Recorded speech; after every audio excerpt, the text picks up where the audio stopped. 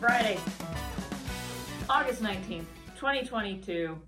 And here's what's shaking at the Almond Alliance. I'm Aubrey Betancourt, President and CEO of the Almond Alliance, the voice of the almond industry and community in California, Washington, D.C., and beyond. Do you know how hard it is to remember the date every Friday? I gotta tell you, sometimes it's just... But that all being said, it's been a busy couple of weeks. We are in the throes of the end of the legislative session in Sacramento, and our team is boots on the ground. We are tracking a number of priority bills, specifically in the water space, as well as across some air quality issues we're keeping a close eye on and actually actively working on. You can catch those updates and where our position is on some of this legislation if you are getting our industry alerts and you are a member. So make sure, if you are currently a member and you want to keep getting those updates, that you renew your membership, which we are in the process of membership renewals, should be in your mailbox. If you haven't received it yet, please call the office. And if you are interested in getting more of that insider info, what's really going on the ground in those regions, in those locations, and by locations, I mean in Sacramento or in Washington, D.C., double yikes. You want to make sure you become a member of the Almond Alliance. Through that process as well, we've been working very closely with some of the regulatory agencies, whether we're talking about the governor's new plan on water, that 19-page strategic plan. We are going through that with a fine-tooth comb. We have found some places of opportunity, and we're working through it. We're also talking already in motion before that 19-point plan came out, 19-page plan came out, with our partners across a number of water districts and agencies and GSAs, looking at what they need and how we're making sure to get those resources to them, either from a management standpoint, a policy standpoint, or a financial standpoint. We're looking across both state and federal. We're looking at those infrastructure dollars. We're looking at different permitting processes.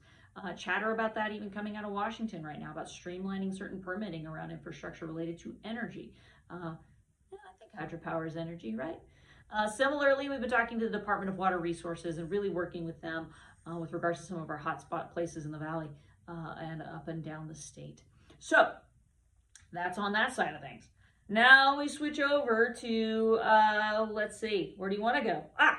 We've also been working with a number of working groups around sustainable pest management, a place that almonds have been leading in for 50 years in terms of our own grower-funded research into various technologies and pest management practices around pest management, both using chemical and non-chemical forms. So we've been working with our partners both in industry and across to really provide some good insight with regards to what we could be doing when industry leads in these places and making sure that we are getting credit for the leadership that we've had. We've been leaders in this space for a very long time, and we want to make sure that our state officials are listening when we talk about it because we have the street cred to go with it. Similarly, we have had on the federal side the the Inflation Reduction Act. Now, why are we paying attention to the Inflation Reduction Act? Besides the fact that it just ate up a lot of news space this week, it actually has chapters in there with regards to drought and to USDA.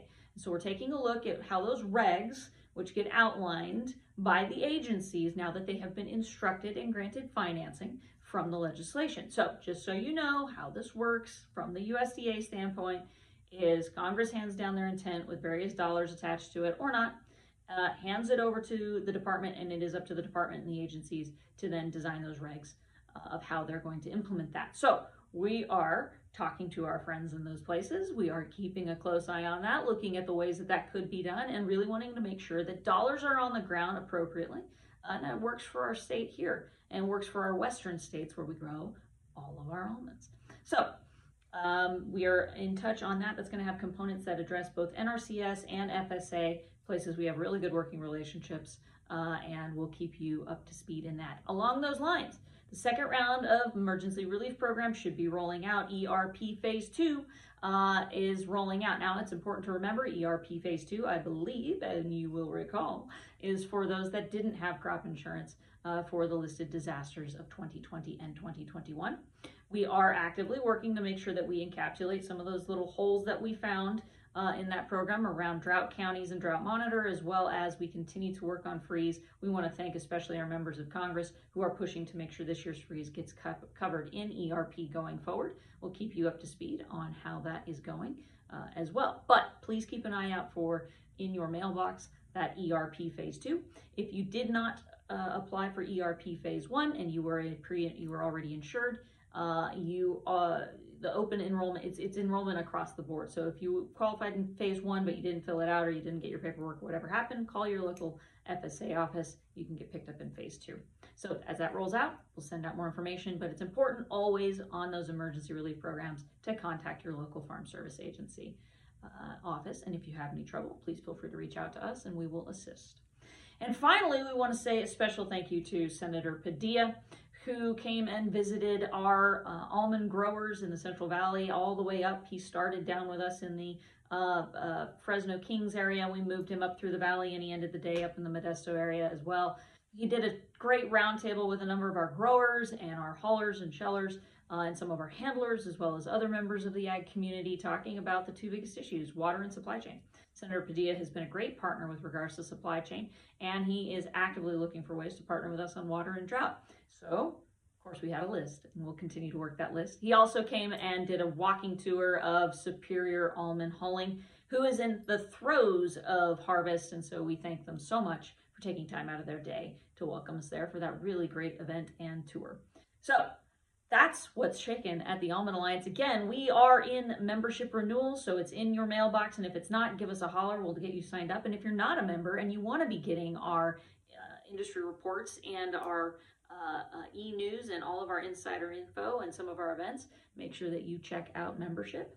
You can contact us here at the Almond Alliance. Visit almondalliance.org.